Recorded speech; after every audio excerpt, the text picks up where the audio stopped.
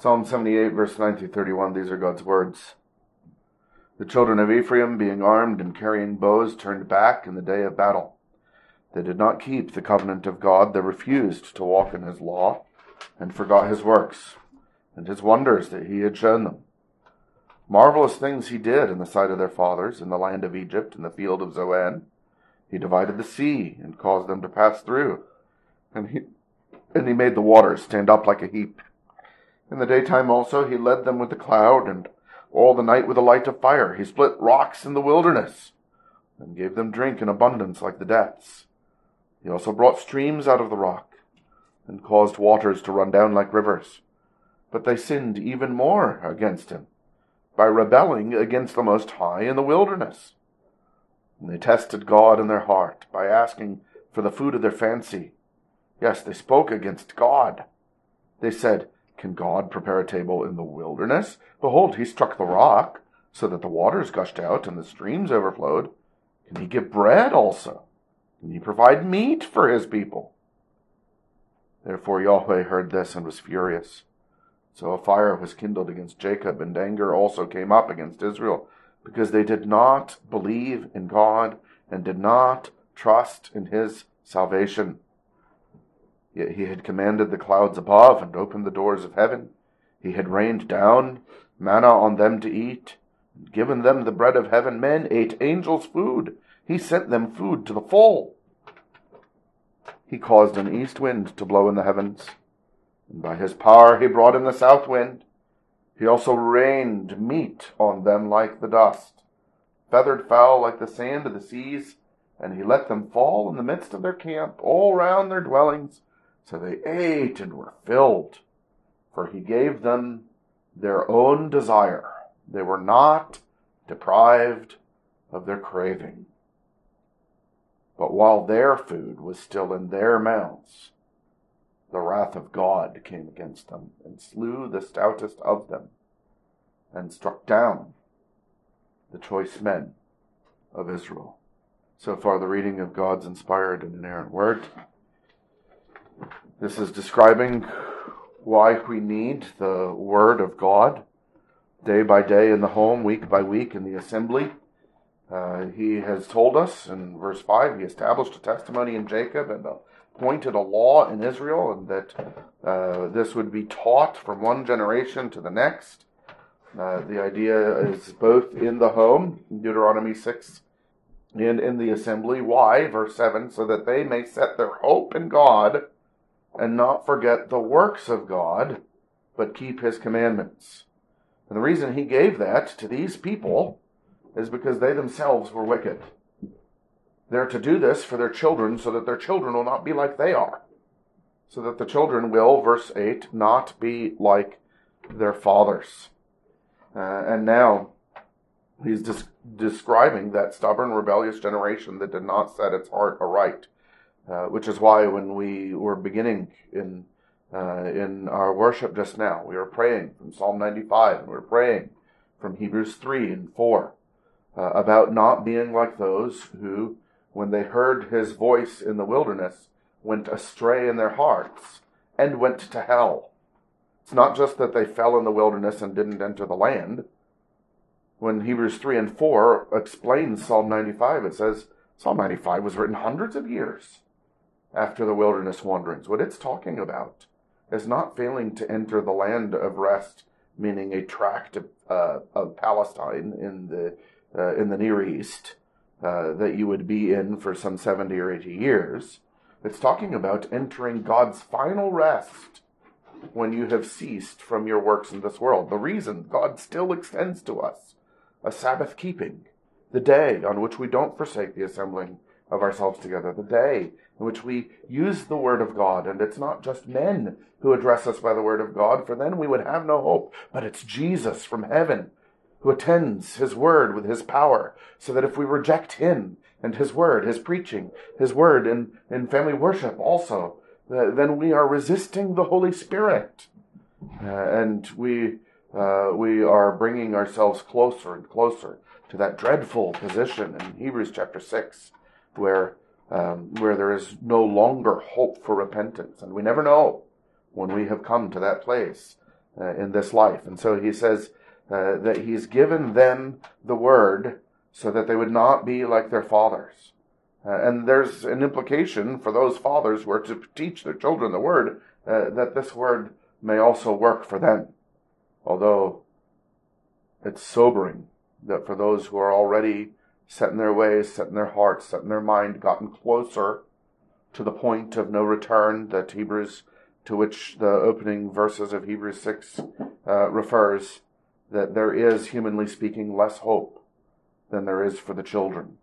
And yet Deuteronomy 6 had said, let these words be in your heart, and then speak of them with your children. So there is hope for us all in the Word of God, and it's hope to teach us the lesson that Israel failed to learn from the mighty works of God. And he talks, verse 9, then about the children of Ephraim being armed and carrying bows, being turned back in the day of battle because they had refused to walk in his law. Why had they refused to walk in his law? Why did they not keep the covenant? Why did they receive covenant curse?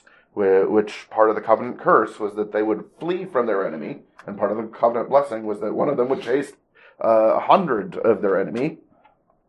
Why did that happen to them? Because they had refused to walk in his law. Why had they refused to walk in his law? Verse 10, because they had forgotten his works. Verse 11, and the wonders that he had shown them. He lists some of those works.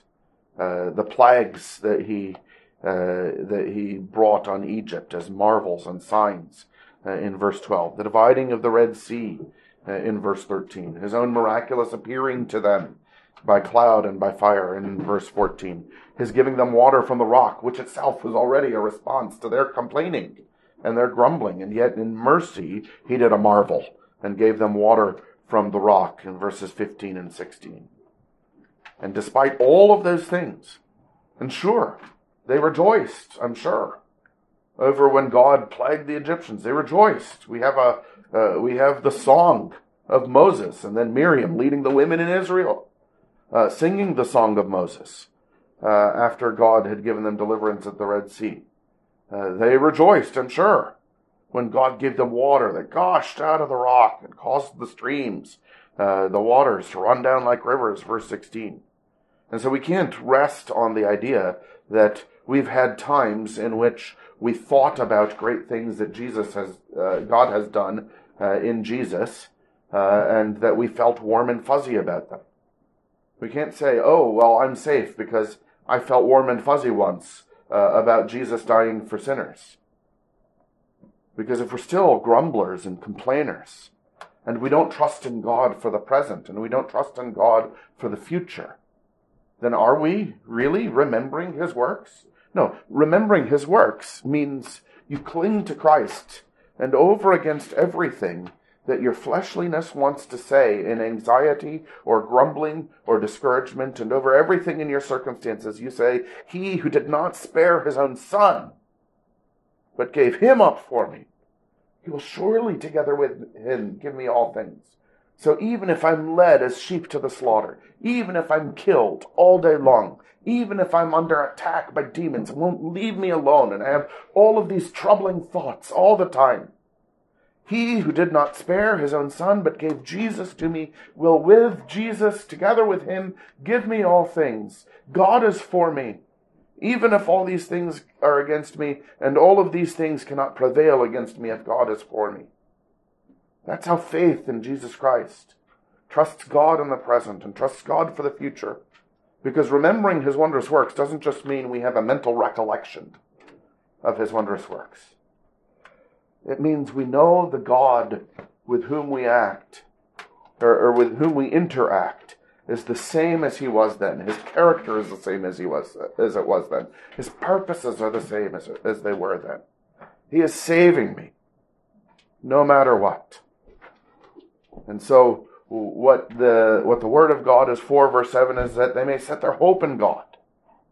And what it's trying to prevent in us is that we would not forget his works, verse 11. We would not do as they did. Look at verse 22.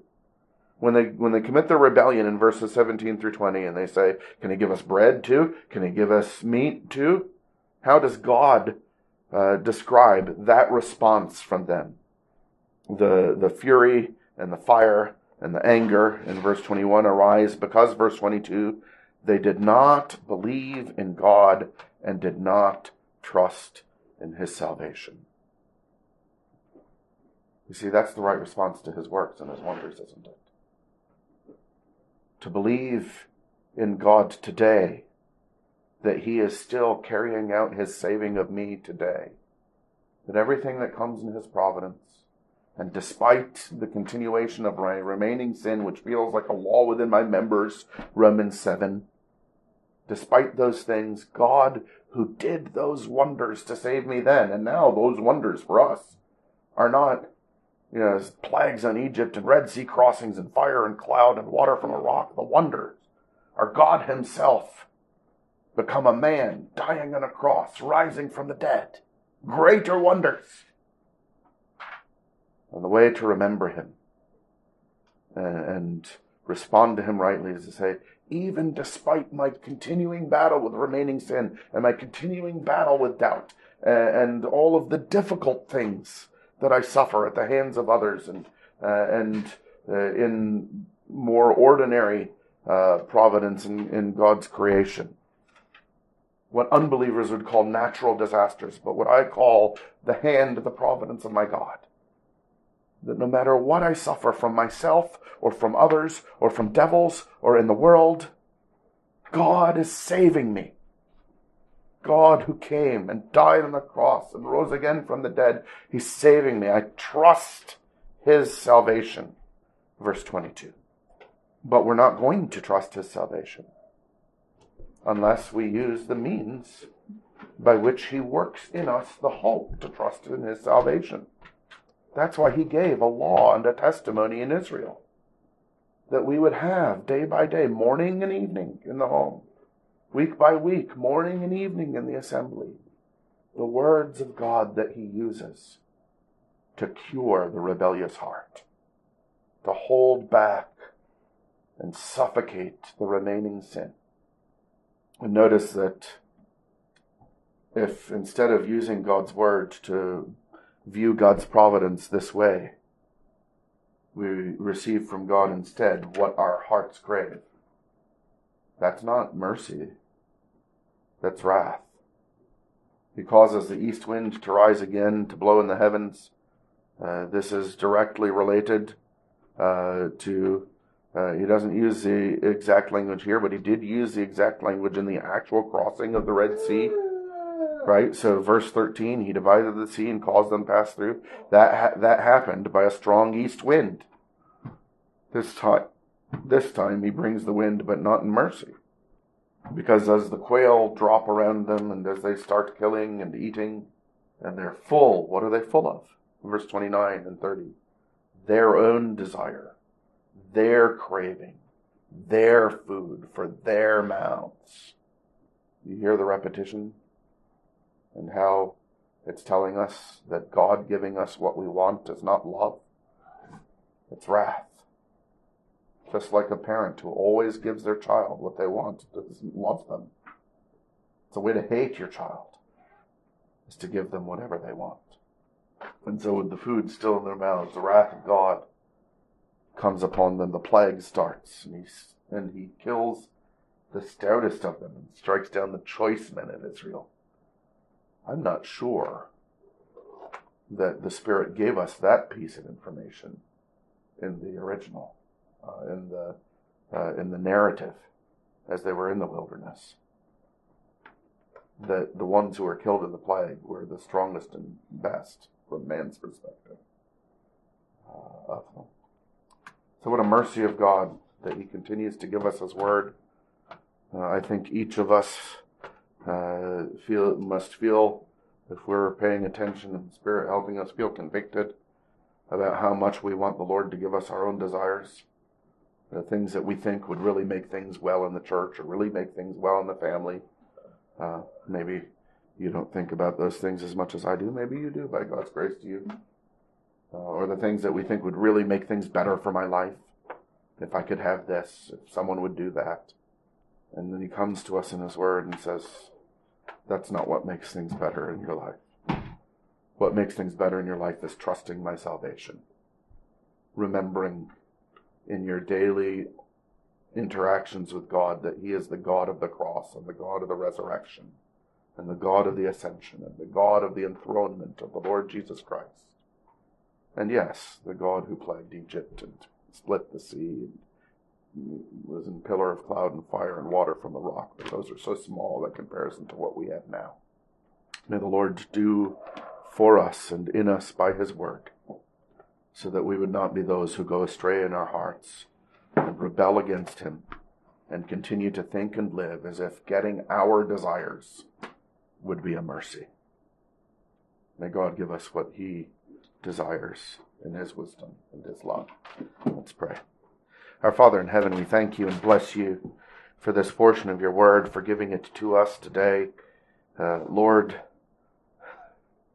I bless your name for the wisdom of your providence and giving me to have these words in my mouth for the family after the morning that I had, so that as a good father you come with your correction.